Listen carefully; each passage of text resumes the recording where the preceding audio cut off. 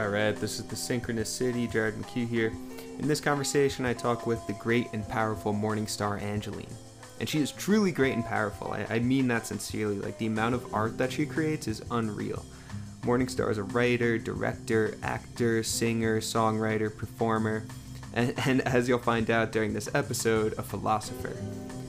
And not to mention, she's also really active in the downtown Albuquerque community. So I met Morningstar over Zoom when she was doing volunteer work at Siembra Leadership High School. Morningstar visited our virtual art class to talk with students about the life of a professional artist, how to hustle, how to make it happen, how to navigate the business and marketing side of creative pursuits. And the students loved hanging out with her, especially when she mentioned that she did some voiceover work on the video game Red Dead Redemption 2. So I only knew Morningstar for a while as this occasionally frozen face on a computer screen, such has been life in 2020 and 2021. But fortunately, I happened to run into Morningstar a few times in person downtown Albuquerque. And after a few conversations, I was like, man, I gotta get her on Sync City. And one of the reasons that I really want to get Morningstar on this podcast is for the depth of her art. She's not just prolific, she doesn't just produce a lot, but her work also has this level of depth to it that's really inspiring. Her work is extremely thought-provoking, and whether I was listening to her songs or catching up on her work in film, much of her art seems to ask her audience to ask questions. So a lot of her stuff deals with social consciousness and justice, and with centralizing indigenous voices, with encouraging activism in our communities. But she doesn't present these things in a kind of propagandic or condescending way, something like that. Instead, her work challenges her audience to confront the ambiguity and confusion and complexity that resides within all of us as Americans, just as relevant and real and significant individuals. So thanks to Morningstar for being on. Go check out her art. You can follow up with her work on her website, morningstarangeline.com, her Instagram at morningstarangelinex. You can also search her music under the artist name Nuh-Uh, that's Nuhuh. Check her out on IMDb. She's everywhere, man. So, as always, hit me up, Instagram, SyncCityPod, or email synchronicity505@gmail.com. Hey, Morningstar. Hey, what's up?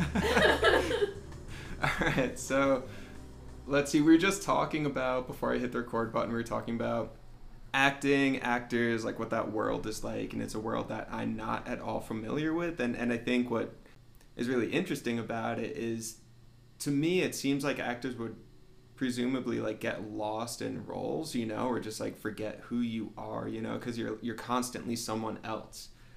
Do you lose yourself in a role? Do you forget who you are while you're acting? How does that work? I feel like losing yourself in a role would mean that you're hopefully given a really good role or something that's big enough, right? That you have enough scenes or substance, lines where you feel like you have enough character there to dive into it. I've only had a handful of roles that I feel like have given me like a full character where I'm like, holy shit, like I can like sink all my... Can I cuss? Yeah. Okay. I'm still figuring that out, but probably why not? Shit. Okay. Beep. Yeah, exactly. I don't know. Basically, my answer is no, not at this point, but I certainly think, when you bring up that topic, actors like Heath Ledger come to mind. Dark Knight, characters where they were very clearly not taken care of from like an emotional standpoint of what depths you're going to go to. Right. I think I certainly have it in mind that if I ever had the privilege to get a role that was either that dark or that maybe triggering or just that real, that I would set myself up to at least have people around me to be like, this is what's like grounding, this is where you are, But then again, I think people sometimes think about actors on set and what that's like, and they see it kind of like a seamless thing, like an actor just kind of shows up, does the work. There's a lot of interruptions. There's a lot of people around you touching you, like actors, you know, you have wardrobe, they'll just randomly come up to you and start touching you. You have makeup, they'll do the same thing. So you're constantly kind of pulled out of that scene. Yeah. You're not really given the time, because of how filmmaking works, to like sit in those moments. You're really like, okay, go, and then it's, you know, that was it. So it's very, it all happens very quick. Oh, wow. So it kind of, in that way, I feel like that is the thing that kind of can keep you, I wouldn't say grounded, but it keeps you at least aware of what's happening. Like, it's very clear when the scenes stop and end, usually. Yeah, you don't go too deep into the void. Yeah, I mean, some directors approach it from a completely different perspective, and they're like, yeah, this is a narrative, and you know, mostly dealing with non-true content, but they'll approach it in a different way, where it's like, okay, we're going to do long takes, we're going to give you the privilege of like not having interruptions. Then I think you can run more of a risk of like just diving a little too deep. Yeah. If you're not careful.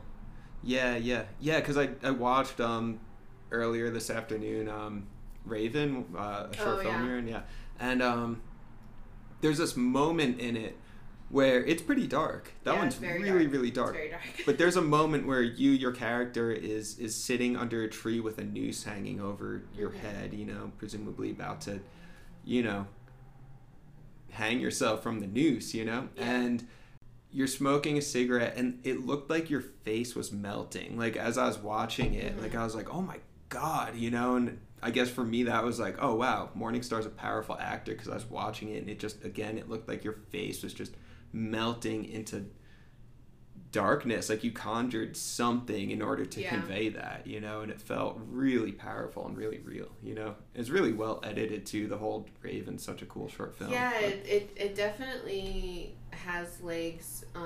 Rizal Benali did that. She's a Navajo, Lakota queer filmmaker, and her and I, she moved to New York to go to NYU since, but around that time we were like just, you know, very good friends. We're still good friends, but we were just around each other all the time, constantly creating. And Raven was actually one of, I think it was, might have been her senior piece. Either way, it was a school project, and it has legs. Like, it doesn't look or come off really like a student film.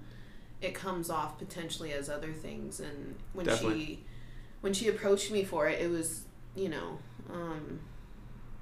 maybe like 6 months to a year after my dad had died, and so it was something where I was like, please give me something to channel all of this like darkest of dark, and it was nice because it was like, I definitely felt very in my body, very present. I knew I was very grounded that whole time, but we shot it in a very non-conventional way. So I think it was because of that I was able to do that. Like, it was just me, her, the camera person, no hair, no makeup, no ADs, no crew. It was literally just, we're gonna go out there. And I think that's why I was able to really like just maintain that, as opposed to all the interruptions and things that can come with that. Yeah, and you used the word channeling, and that's definitely the sense I got from that one, where I was like, oh, she's channeling something. And I think that's when you get the best art, you know, whether it's acting, whether it's drawing, whether it's anything else. I mean, we've talked about like education on this show, and like education as art, even that, like, I think the best results happen when there is this channeling process, when it feels like you're something larger than you is kind of like speaking through you as the art, you know? But see, okay, I'm gonna throw in a random little thing here, because it's something that's been kind of coming up for me is, okay, story, right? And being a creative and being a vessel for story, I feel like it's a very slippery slope to letting ego somehow infiltrate that system, and saying, I feel like there's a difference between saying, this story is calling to me, I need to be the one to say it, I need to be the one to tell this. It is asking me, and I need to be the one to do that. As opposed to, I vesseled this story, and am I the right person to share it? Because there's also this need, right, with content making to be like, I made something, I'm going to share it. Yeah. We've kind of let go or shed the idea of like, I'm making something and like, maybe it'll just sit in my home. Maybe I'll just privately give it to someone. Maybe no one will know it existed. And, you know, it always needs to like become something. But I feel like not all the stories that I feel like, oh, I want to write that or speak to that sometimes they don't belong to us. Yeah.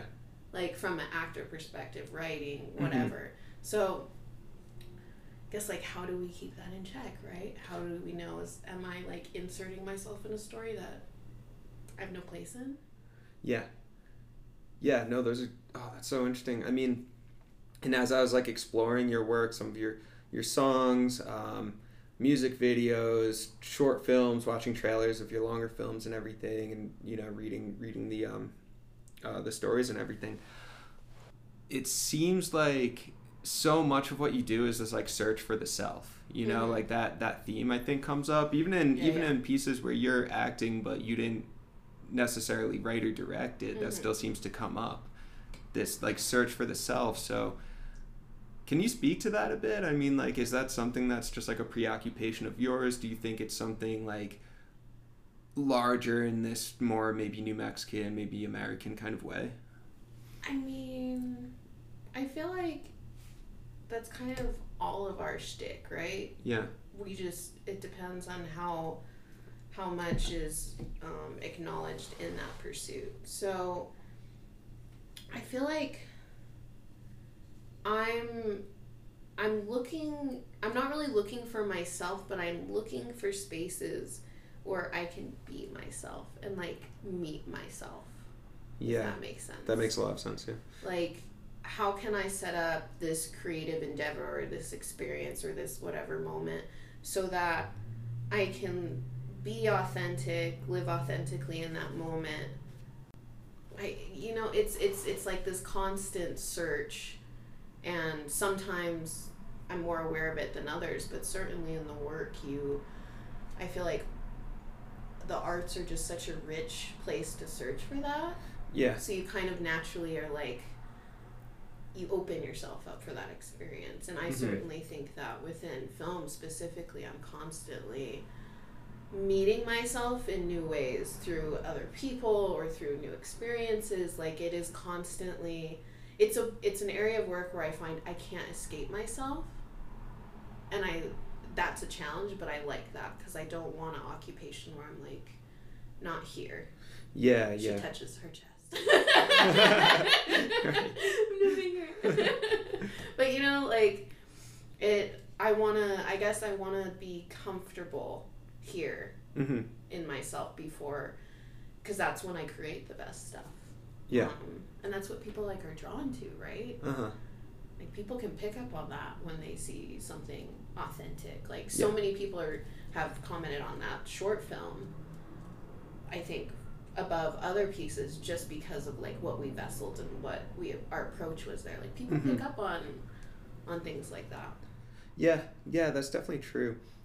And so much for what you're saying about I guess like coming to art, acting, whatever it might be, because you do 1,000 different things. So coming to art, acting, music, all of those things, and being able to, like, I don't know, confront the self in a way that you're not necessarily able to with other practices or occupations. I guess it gives me the privilege also to do it in multiple ways, right? Like, I can confront myself, or I can explore the things that we're talking about, not through just one medium or one role. It's like I have potentially, hopefully, a lot more eclectic places to search. And that's the cool thing too, is like the self is it's so much of a spectrum that you like find yourself in these things or these places where you're like, holy shit, I didn't think I found myself there.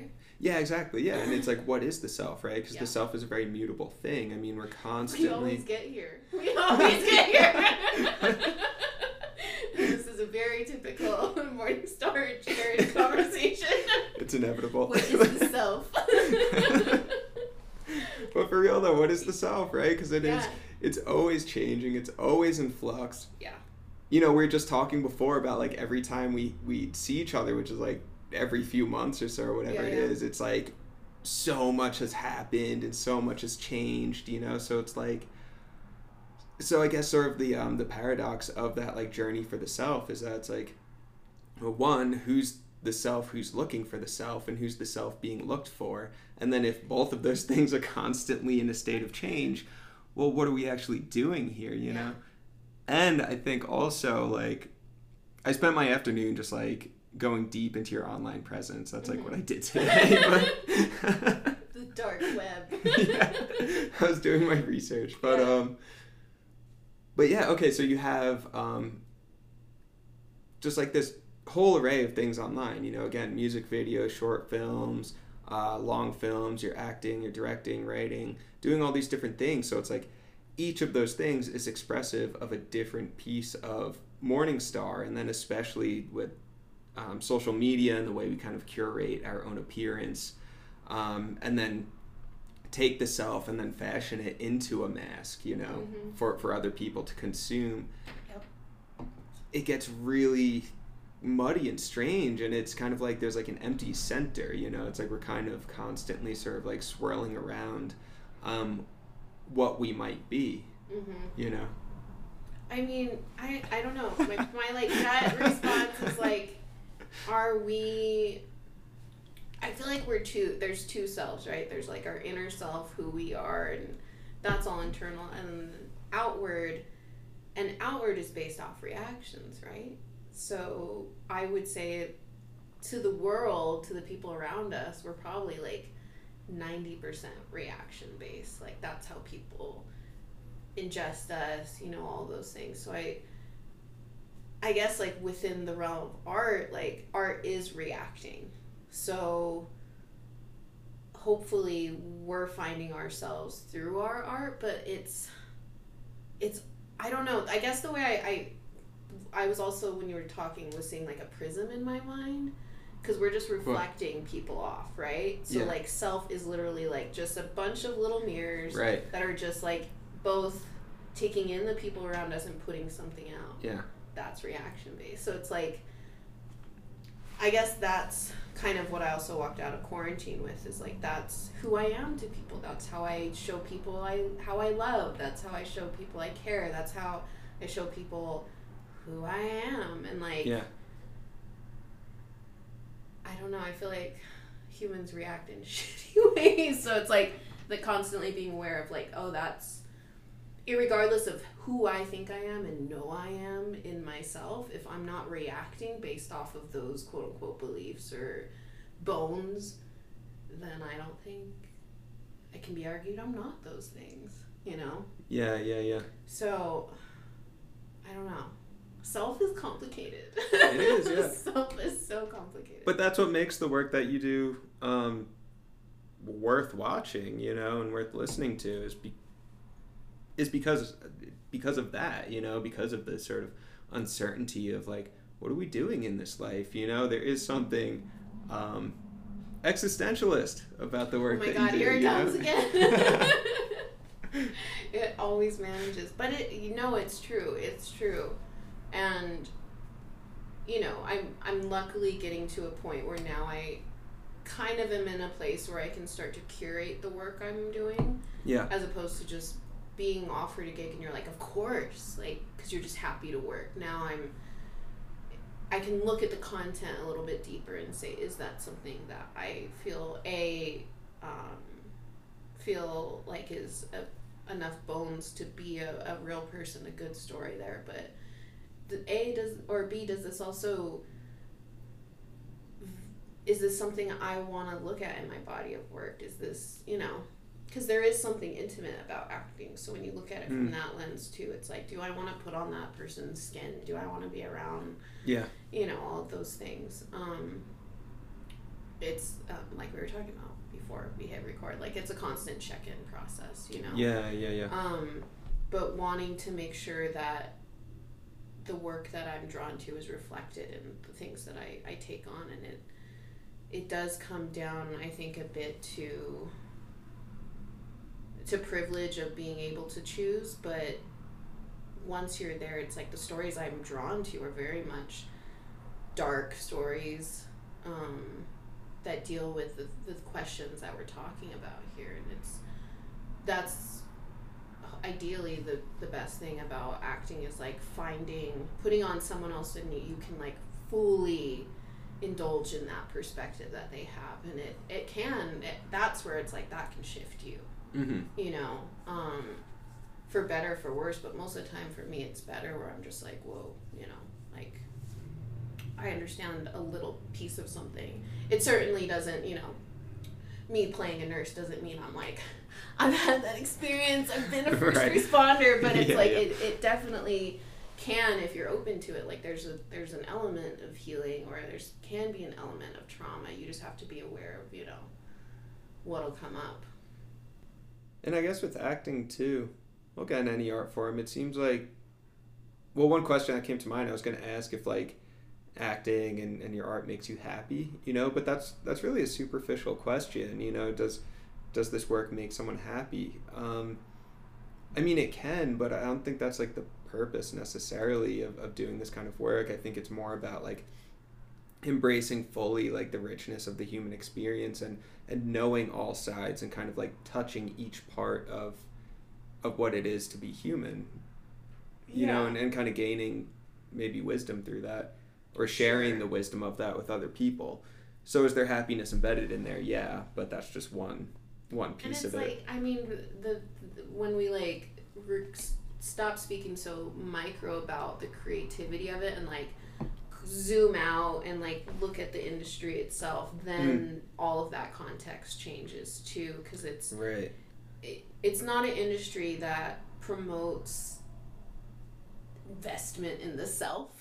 Like, okay. It is not an industry that's like, are you good? Like it is an industry that demands. Right. It rarely asks. It's becoming kind of an industry that more, you know, as we evolve, it's changing, but it really is the industry that, you know, it can very much be the facade, or you can look the other way and say, I want to dig deep, or you can do both.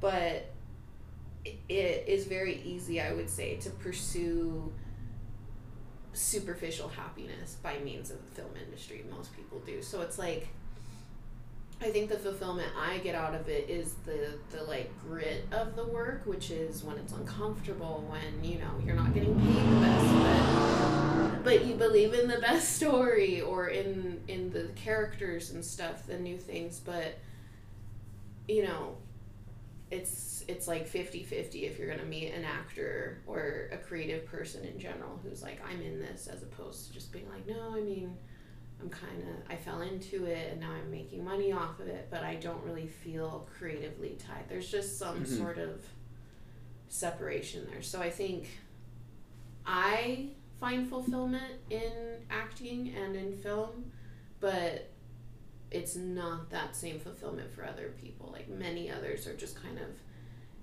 so much fame is associated with acting and all of that, and that's like the sparkly bits. And some people think fulfillment's there. I've never really been drawn to that because I think I'm just so private. But some people, it's like, so it's just, it can become a distraction. And then those people you often don't find fulfillment, and that's sad, because it's so much possibility exists within that collaboration of film. Like there is something, I believe, that could be very sacred when you're like there and everyone's in it and invested, and, you know, the creative juices are flowing, but so often it's the opposite way. Yeah. What's that like? I mean, just working on like a giant team, you know, because, all right, so for me, I do drawings and illustration, and you know, it's very, very private, you know, and I'm kind of my own director, and that's really what I enjoy about like the blank page for myself, is that it's just like, it's mine, you know. I could go in full control, do whatever I want, and working with like a large team just never seemed very appealing to me. I mean, what's that like? And you just finished up Army of the Dead, right? Doing some work on there, right? Which seemed like a massive production. I mean, that one, it was by far the biggest I've ever worked on. I think it's like everywhere, just in terms where you're working with, you know, a bunch of people, whether it's a 9 to 5 office or, you know, I did a lot of waitressing and all of that too. It really trickles from the top, no matter how big the project is. Like, if the producers, directors, you know, the studio execs, if the studio's involved, if they set the tone for respectful behavior that's professional, that's friendly, that's, you know, healthy, it just trickles down. Yeah. And like the heads of the departments, you know, they all start doing it. Granted, you know, there's always bad apples and like things happen, but once you see that happen, you can kind of like, you walk on a set and you can better absorb what's happening in a fast way, to be like, oh, this is what's happening. Like, there's zero leadership here, so everyone's scrambling, so people are yelling at each other. Like, that's one scenario. Or there's this scenario where the same problems are happening, but people are able to talk about it and communicate it and, you know, deal with it in a healthy way. So there's pros and cons either way. Either way, you're managing a bunch of egos. That's just, when you get a bunch of artists in a room, it's like, it's just egos everywhere. And so it's challenging, but I think the real joy comes in when you either fight to find synchronicity with those people or it happens naturally. It's just, because at the core of it, you know, you're all there to support a story, you're all there to support a writer, you're all there to support someone's dream. Like, it could be a group or it could just be like this one person who did all this work. And when you see people working so incredibly hard to help someone's like art get made, there's just something incredibly beautiful and humbling about that. Like, so, you know, a lot of days on set are really hard, and, you know, you're working 12 to 14 hour days, but there's something to that when all of that's happening, but everyone believes in it, and there's something beautiful that's going to come out of that. I don't know, I've never experienced that feeling anywhere else, where it's like, okay, we're not curing cancer here. Yes, art is important and amazing, but there's something really beautiful of like, wow, all these people are here. I mean, yeah, money's involved, sure, but there's also this like artistic endeavor. And there's, I don't know, I truly haven't found that anywhere else. I know it exists, but for me, like, that's just the first place I found it, and I was like, I'm not letting this go. Wow. Because that's where, collaboration, that's where I've really found the meaning of that. Before that, like, teamwork and, like, I was never big on group, like, in school, going to college and high school. Like, I was never like, yeah, let's do a group project. Like, my thing is, like, I'm going to get it done my way, on my timeline.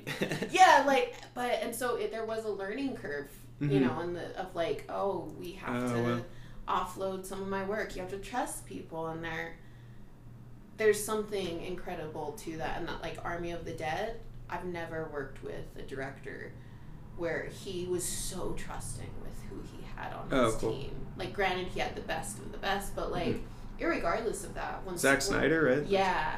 When you feel trusted by someone, like, you're gonna perform better. So just seeing how he brought that, and also just this undying, like, joy for the work he does, and just grateful and present, I was like, that trickled all the way down. So it made the whole, like, all these hundreds of people follow suit of, like, if Zack Snyder's not going to be an asshole today, how am I going to be an asshole? So then they're, you know, like, so, yeah, it definitely, it is another big reflector that's just like, bam, you know, because the work there is so intense. You, like I said, the long hours, you pretty much get to know people very intimately. Sure. Very quick. That amount of time, and like you see how they respond to anger, you see how they respond to like, very intense situations very quickly. So that's always interesting too. Yeah, I think when people are under pressure, like, that's when you get to really know someone. Oh yeah. Or get to know yourself too when you're under pressure, you know, like, and also and what you're saying about just like trust and that sense of collaboration, a community, essentially. Yeah. I mean, all that stuff is so significant, and that's like part of the purpose for this podcast, which is called the Synchronicity, because it's all about synchronizing. Yeah. Exactly. But it's all about like just synchronizing, you know, and trying to like create a space where Albuquerque artists can synchronize and share ideas, where I can then like learn from different artists, and I think there's really something to that collaboration. You know, this podcast is also just like an opportunity for me to like see what collaboration feels like, you know, because like same thing, college, high school, I was always like, no way, I'm not right? I'm not going to be in a group. I don't want to do that. You. And that's, this is just speaking to me on like a broader level. But there's always those people who are so excited to like work in a group and like lead the group, oh man, I disdain them so much. See, okay, so question, did you, when you had to be in those situations, did you find yourself being like, okay, I'll lead then, or were you like, I'm just gonna fall back? In the past, it was more like, I'm just gonna fall back, just like, maybe I'll be like, all right, this is the portion I'm gonna do, I'll see you guys next week, you know? I'm not going to anyone's house. I'm not gonna talk to you outside of this class. Don't trip. This isn't what you think it is. But then I think in more recent years, I've I don't know, especially being a teacher, especially at the school that I'm at, which it's very, very collaborative. I've opened up way more to collaboration, and I actually really enjoy it now. I think it's cool, like working with other teachers and just getting to know them and have them get to know me, and then me share my ideas and passions and everything, and whatever the school project is, and the other teacher will do the same. And there's something really cool about that. And yeah, I guess leadership roles too. I'm getting more comfortable in a leadership role. I think that comes from just like telling 15-year-olds what to do all day, that you start that'll do it. That'll do it. That you start to get addicted to the power. Oh yeah, it's like your fingers tickle. Your fingers start to tickle, and like the light comes out of your chest. Oh yeah, no, that'll do it. I think for me growing up, because I think I moved around so much, which we've talked about. It's like you kind of just do what you feel is required of you. So I found myself accepting of being the leader, but also uncomfortable with that pressure. Of course, you're like, okay, but what if I fail? Jon Snow. Right? Jon Snow, the reluctant leader. Yeah, exactly. It's like, an archetype. We all understand that struggle.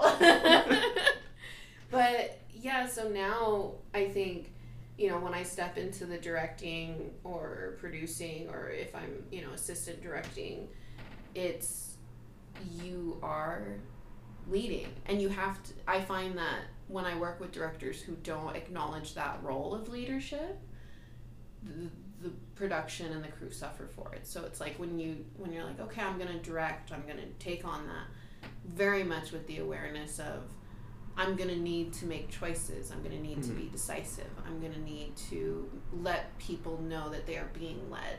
Yeah. Because then you find other people start to jump in like, oh, they're not leading, someone has to, and then it becomes this...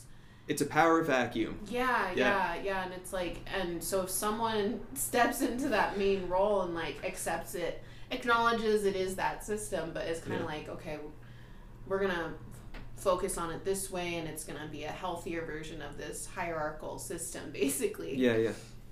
Then I think it can function better, and I feel like that's what we're kind of pushing towards, but people have to want to push towards that. I think a lot of people also get off on the hierarchy of it all, of like, I'm a director, and like, or like, that's the producer, don't, you know, or that's, I think there's just a lot of ego attached to it, but I think if we were to remove that, everyone would feel more comfortable. Yeah, huh? I find that, that's how it is usually. That's like a disarming factor of like, we're all on the same page, you know, we're all here to do the work. Yeah, I feel like it's, I'm just talking generally because I don't, you know, I've never worked on a set or anything, but I feel like when it comes to like leadership and decisiveness and all that stuff, it's like, yeah, you don't want too much ego in there because of all the reasons that you're just saying, However, at the same time, though, it seems important to have like a kind of hierarchy, you know, because then otherwise it's like, you know, people don't know what to do, and then the project, right? Clear roles, maybe clear roles without the. I think that's where it's like, how do we make roles known, but there is no level up? Because for me, it's like, within film, they have all these different descriptors of like director, producer, you know, but they're all just very specifically spread out like the duties. Yeah. And for some reason, some of those duties are very much more like special to others. But in the reality, like when you lay it all out, it's really just tedious work that everyone's doing to make it happen. It's just some have a little bit more creativity involved than others. But ultimately, like everyone's sitting on their computer doing work. Everyone's running errands. Everyone's, you know, doing very small things to make very big things happen. Yeah. And I think that's the part where I'm like, can we just acknowledge that like everyone here is not doing anything too crazy? Like, yeah, you have, of course, like DPs and other people who are bringing extreme creativity to it, but at the end of the day, like when I'm a producer, I'm like, I'm answering emails, guys. I'm picking up like I'm not doing anything that's like prestigious. Yeah. And that's part of what I love about art is just like the grind of it, you know, because it's like I think we have this idea of like the artist as this very like whimsical figure who's just like, I don't know, strolling around during sunsets thinking about what is the self, you know, which is sometimes true. Quaint areas. Yeah, like not doing anything. They're just sort of whimsical. But it's like the truth is like art's actually very, very structured and directed, you know, whether it's drawing and illustration where it's like you need to practice, you need to know your line shapes, how to think three-dimensionally, your anatomy, your perspective. You have to know that stuff if you want to be good. And with film, you have to do the sit down and send emails part too, you know, it is not very glamorous. Yeah, which is like kind of cool though, like I like that. No, like, people think about it in a certain way and it's like, no, I mean, if you want to approach it that way, then that's like a role in and of itself, I think. But truthfully, it's you know, it's New Mexico filmmaking, for example. It's like a lot of the time it's unglamorous. You're shooting in locations where you're like, I don't want to be here. It's like remote. You don't have service. It's hot. So a lot of the luxurious ways people think about film are just like taken away, removed. You know, it's like, no, it's hot. You're barely, you know, managing to stay hydrated, but you're there to do the work. And like all that's really great. But I don't know. It's not, it can be all of those things, but most people, when they are on set for the first time, they're like, oh, it's just a lot of waiting around. I'm like, yep. So yeah, we're here. Waiting around for like hundreds of people, tens of people to do something so that, you know, this one actor can do this one thing, or this director can get this one thing, or this cinematographer can get this shot. But it's a lot of setups. It's a lot of like grunt work. It's like driving a steam tanker or something. Yeah. Like is that a steam tanker? I don't know. A giant boat on the ocean. Mad Max in my brain when you said that. I'm like, yes, that is exactly what it's like. I am Furiosa.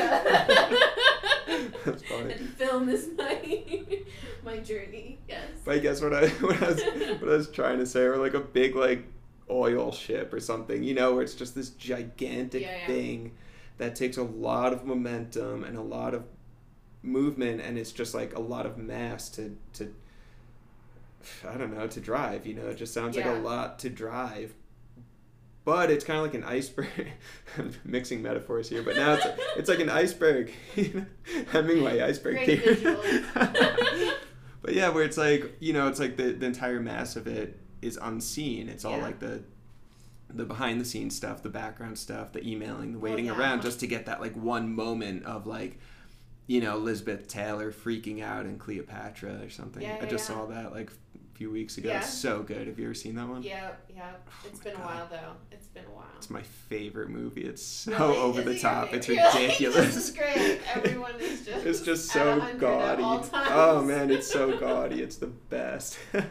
It's just like golden age Hollywood, just like so much just like ornamentation. Well, that's it's what so we think good. about. Exactly. Yeah. Like Oh, the, yeah. the level of like luxury and Yeah. yeah, that, I guess that's what I'm speaking to, and that's like old-timey-ish Hollywood of Mhm. like vintage. We're getting so far away from that. Some of that still exists, like, certainly, but yeah, how many people when they see the credits are like really registering that like those are bodies, those are people who were all walking around doing Right. whatever Yeah. work. Yeah. Like, Yeah. I know when I watched film before I was in it, like I had zero understanding of course, how yeah. many people Mhm. of any of that. Yeah.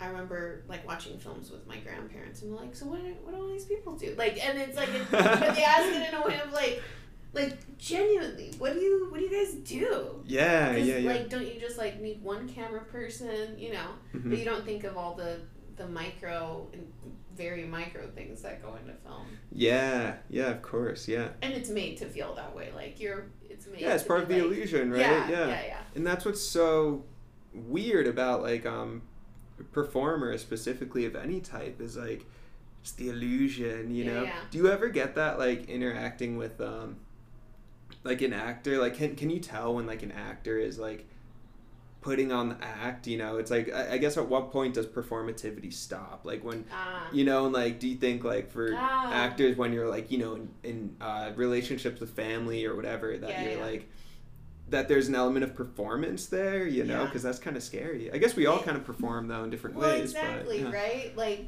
I've had let's just bring it up something. I've had in my history I had a partner who was very concerned with like, are you acting around me? And I was like it was just it and they couldn't know this, but it was to me offensive in that like, do you think acting is that easy? Or,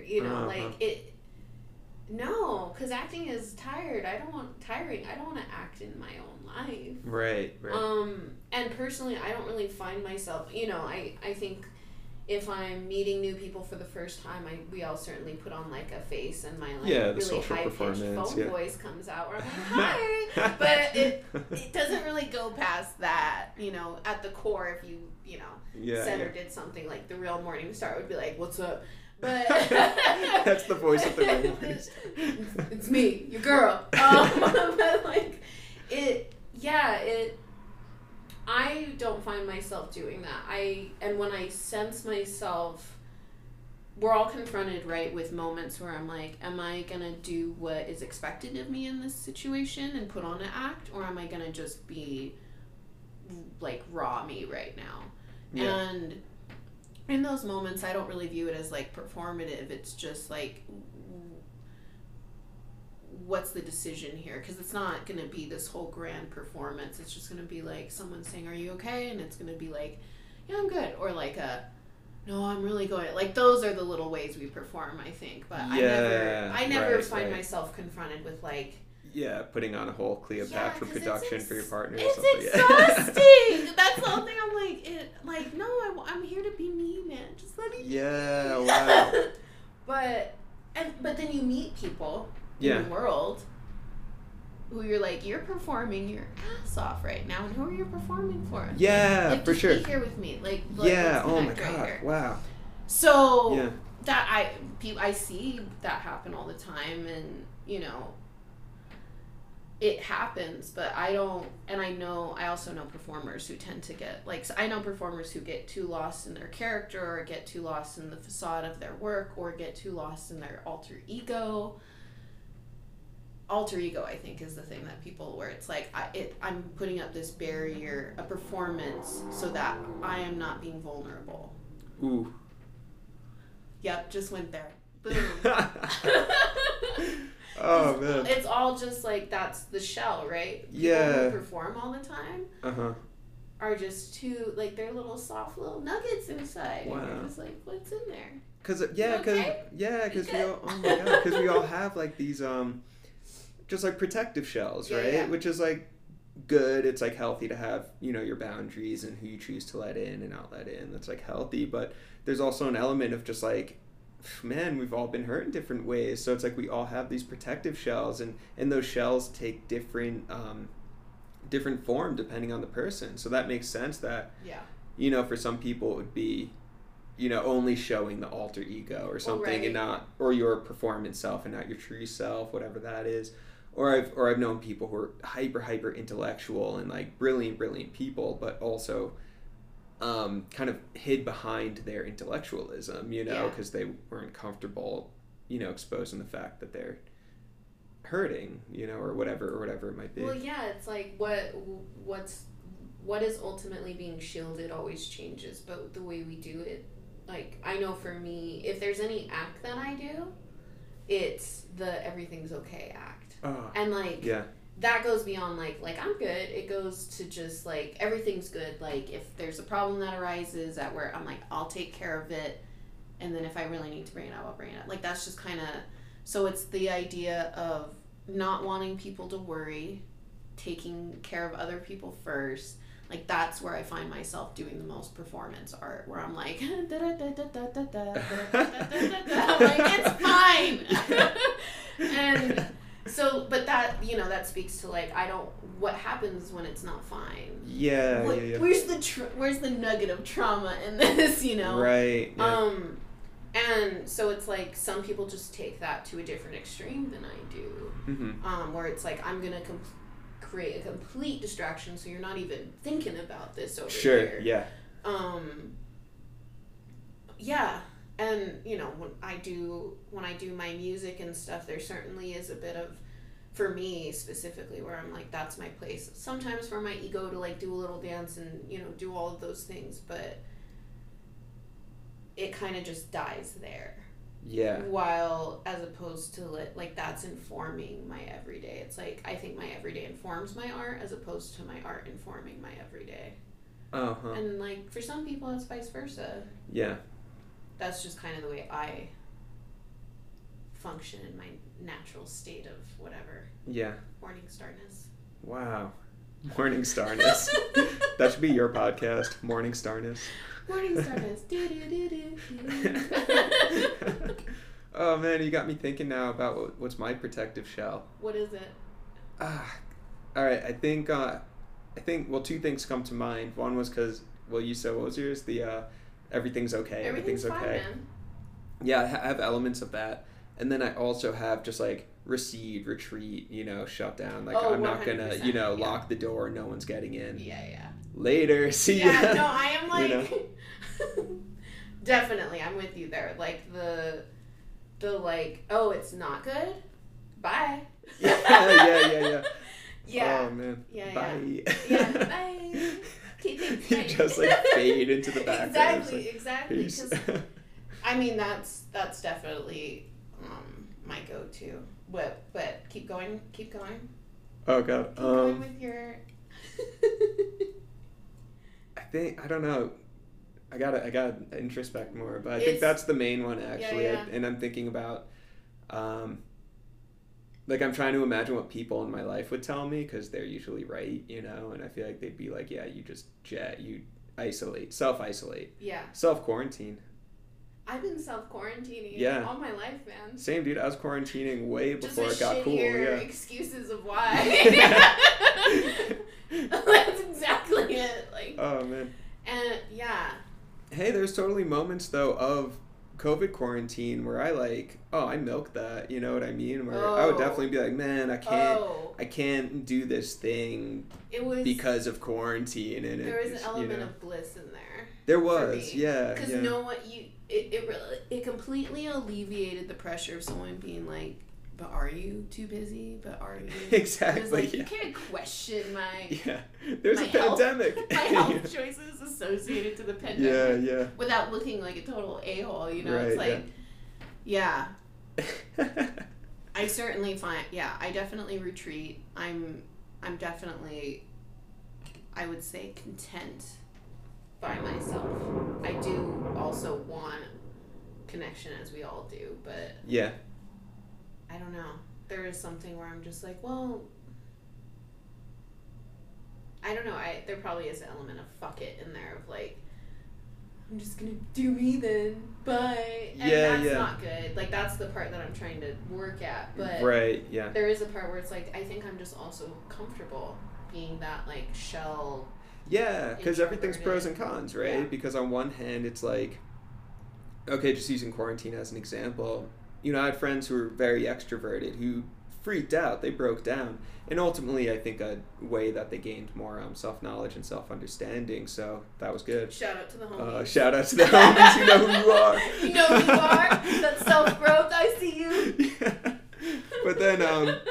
But then myself and more introverted friends who had spent a lot of time alone throughout their lives were just like, oh, sick, this is great, and like really thrived and started to like dig more into their creativity and stuff like that, you know. But yeah, so it's a mix, you know, because it's like having that sort of like, I don't know, wanting to recede into myself that's like potentially healthy, because it's like, oh, I'm going to go reflect and journal for a while, and then when I'm good, I'll come back out.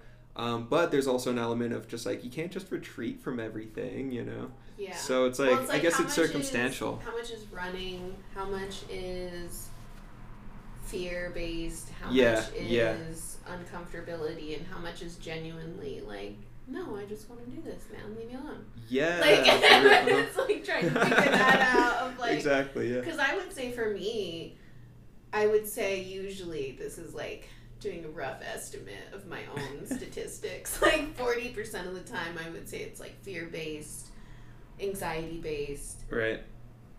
30% of the time is probably genuinely me, like, no, I just want to be by myself. While the rest of the time is like mixtures of other messy feelings. Of, reacting to stuff. Like, the anxiety of I'm putting myself into a situation where there's variables I can't control. Right. There's people I can't control. Right. How am I going to be able to navigate that? Will I be able to? Do I have the energy to? Like, all of these things, for me, are all the things that come up. Right. Yeah, and trying to find your comfort in that.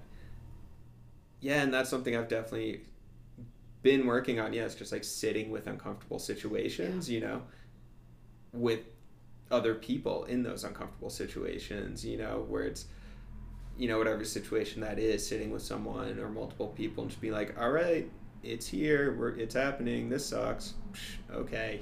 Yeah. You know, can't run from it, so might as well lean into it, you know. Yeah, working on that for sure. Yeah. How can I lean into this moment right now? Because I'm like, I'm gonna lean out and like secretly disappear. Yeah. Just quietly walk away. Yeah.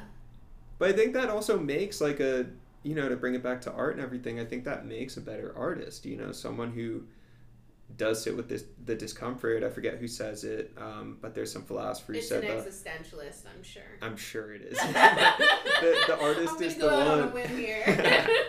The artist is the one who doesn't look away. Yeah. You know, and I think that's really true. You know, again, bringing it back to acting, that moment in Raven where your face was melting because you were channeling, you know, such difficult emotions. I mean, that's real and that's important, and that created like some profound art, you know, that people can connect with in a deep way. So, you know, the artist is the one who doesn't look away. I think that's very, very true, you know. Yeah. I forget who did say that, but yeah. Right? You've heard that? Yeah. Who says that? I'm pretty sure they are existentialists, but yeah. Maybe. Is that like a Nietzsche one? It might. I kind of want to say it is. I feel like it is. It sounds like it's one of the ones where it's like, I think they're in tone with like also art being a place where feeling uncomfortable, like art isn't art without it making you uncomfortable, you know. Yeah. Because that becomes a philosophical conversation of, you know, what creativity comes out of us in our comfort zone. Very few times is it something that makes other people feel moved, or even ourselves, you know, like I know when I'll be like, okay, I should make something today, but I'm not feeling emotionally pushed by anything. Yeah. I look at it and it's dull. Yeah, totally. Yeah. You know, like it's painted gray as opposed to like the vibrancy of either the violence of like the quote unquote negative feelings, or like the opposite of the beautiful feelings. It's just, I don't know. Like, is that where does the self find itself? Oh, we're back here. We're back here. We're back. How does it find itself, like, within that? Like, does the self exist within the lulls of that creativity, or is the self in the I mean, obviously it could be both. Yeah, right. Yeah, it's everything. It's, yeah. The self never is not. Yeah. You know? Yeah, the self doesn't turn off, man. That's what I'm going to title this episode, that the self never is not. But it's not, though, you know, because it's like... Short film, I'm going to get into filmmaking. That's going to be my movie. That's going to be your movie. The self never is not. It's going to be like really, really pretentious. It's going to be all black and white. All black and white. I can already see it. It's so pretentious. It's just going to be images of me like strolling around Roosevelt Park and like talking to yourself. Reading Alan Watts or something. Yeah. It's going to be awesome. Yes. People will love it. Yeah. Can't wait. Check it out. It's coming out this summer 2021. Like and subscribe. Like and subscribe. Yeah. I just hate how I forget I was watching something and like kids when they're just like taking home videos now are just saying like and subscribe like while they're just, and I'm like, everything is capital. See, we're making little kids be like content creators. Wait, what do you mean? Like it'll be like Christmas with their like, family. The kid will be like subscribe. That's so funny. Oh, we're just training everyone to just sell their art. It's like, no, it's just your little home video, little kid. I know, and that's the weird thing, you know, where it's like, you know, you ask a lot of kids, teenagers, adolescents, like, what do you want to be? And they're like a YouTuber, you know, which I guess is like, I guess it's kind of cool because it's like, okay, it's like creepy and weird because it's okay, like, all right, self-obsessed Gen Zers or something like that. That's like one perspective. But another perspective would be like, yeah, you don't want to like, I don't know, just like work a crappy office job and be unhappy. So you want to like make YouTubes all day. All right, that's like kind of cool. That's like a cool desire, you know? So like and subscribe, whatever. See, the kids have obviously had an impact on me because I'm just I know. because I am with you at every step of like 11-year-olds making thousands of dollars a month streaming video games on Twitch. That's awesome. Like, I'm jealous of those kids. You know what I mean? See, and I'm like, am I doing the wrong thing? Like, moments like that, I'm just like, wow, have I overcomplicated my life? Probably. I mean, probably. We all do, right? I think that's sort of listen up, everyone. This is going to be enlightening. That's sort of the trajectory of life, you know, where it's like it starts out very, very simple. You're just a little baby, you know, who just like your wants and needs are just very, very simple. You're just like hoping to survive, you know, or not even hoping. You just are, you know. You don't have hope yet, and then things get muddy and complicated, and there's relationships, interrelationships, and like who am I and what am I, and it gets so muddy. And then at the end, you're simplifying again. You know, you live simply. Yeah. I guess that doesn't have to be at the end. That could also be now if you go on like the meditative journey or something. But yeah, I just don't think I'm there. You also do like 1,000 things, you know. This is true. Yeah. Because you know, in college and around that time in my life, I was also going through a stage where I was like, I just want to reject all forms of, you know, like Western society. I was like, I'm just going to live off the grid, blah, blah, blah. These are all things where in no realm of reality right now could I do that and act and be in the film industry. Sure, yeah. And I remember kind of being pulled out of that just naturally and, you know, having to work and do all of that. And thinking, at some point, I'll go back to that. Like, that still is my dream. But so much of that, if you indulge in, you know, like, committing to that lifestyle, you also lose some areas of connection to making, you know, certain things possible. So I definitely want that search for, like, simplicity and, you know, where all you have is self, like all this journeying to find it all like comes to a close of, okay, what was all that actually good for? Did I actually grab that when I was there so that I can sit with myself now? Yeah. Or was I just lying to myself the whole time? Oh, wow. You know. Can you answer that? I feel like in the short time that I've lived, I'm only like 16 when we recorded this one now. Like, you know, I certainly don't feel like I've had enough lived experience to feel like there's been a lot of change in that. I feel like in my younger years, most of it was under the guise of like, this is for me, this is what's good for me, when really it was just me being hungry for experience, or me wanting just the agency to make a decision, whether it was right or wrong, and just the ability to stand by that. I think now as I get older, I'm able to like really check in with yourself and like know if you're bullshitting yourself or not. Sometimes you know when you're bullshitting yourself. You're like, I accept that answer right now, self. But like, we're gonna have to talk later because that is not what this is. But I think it's definitely come with age for me, that ability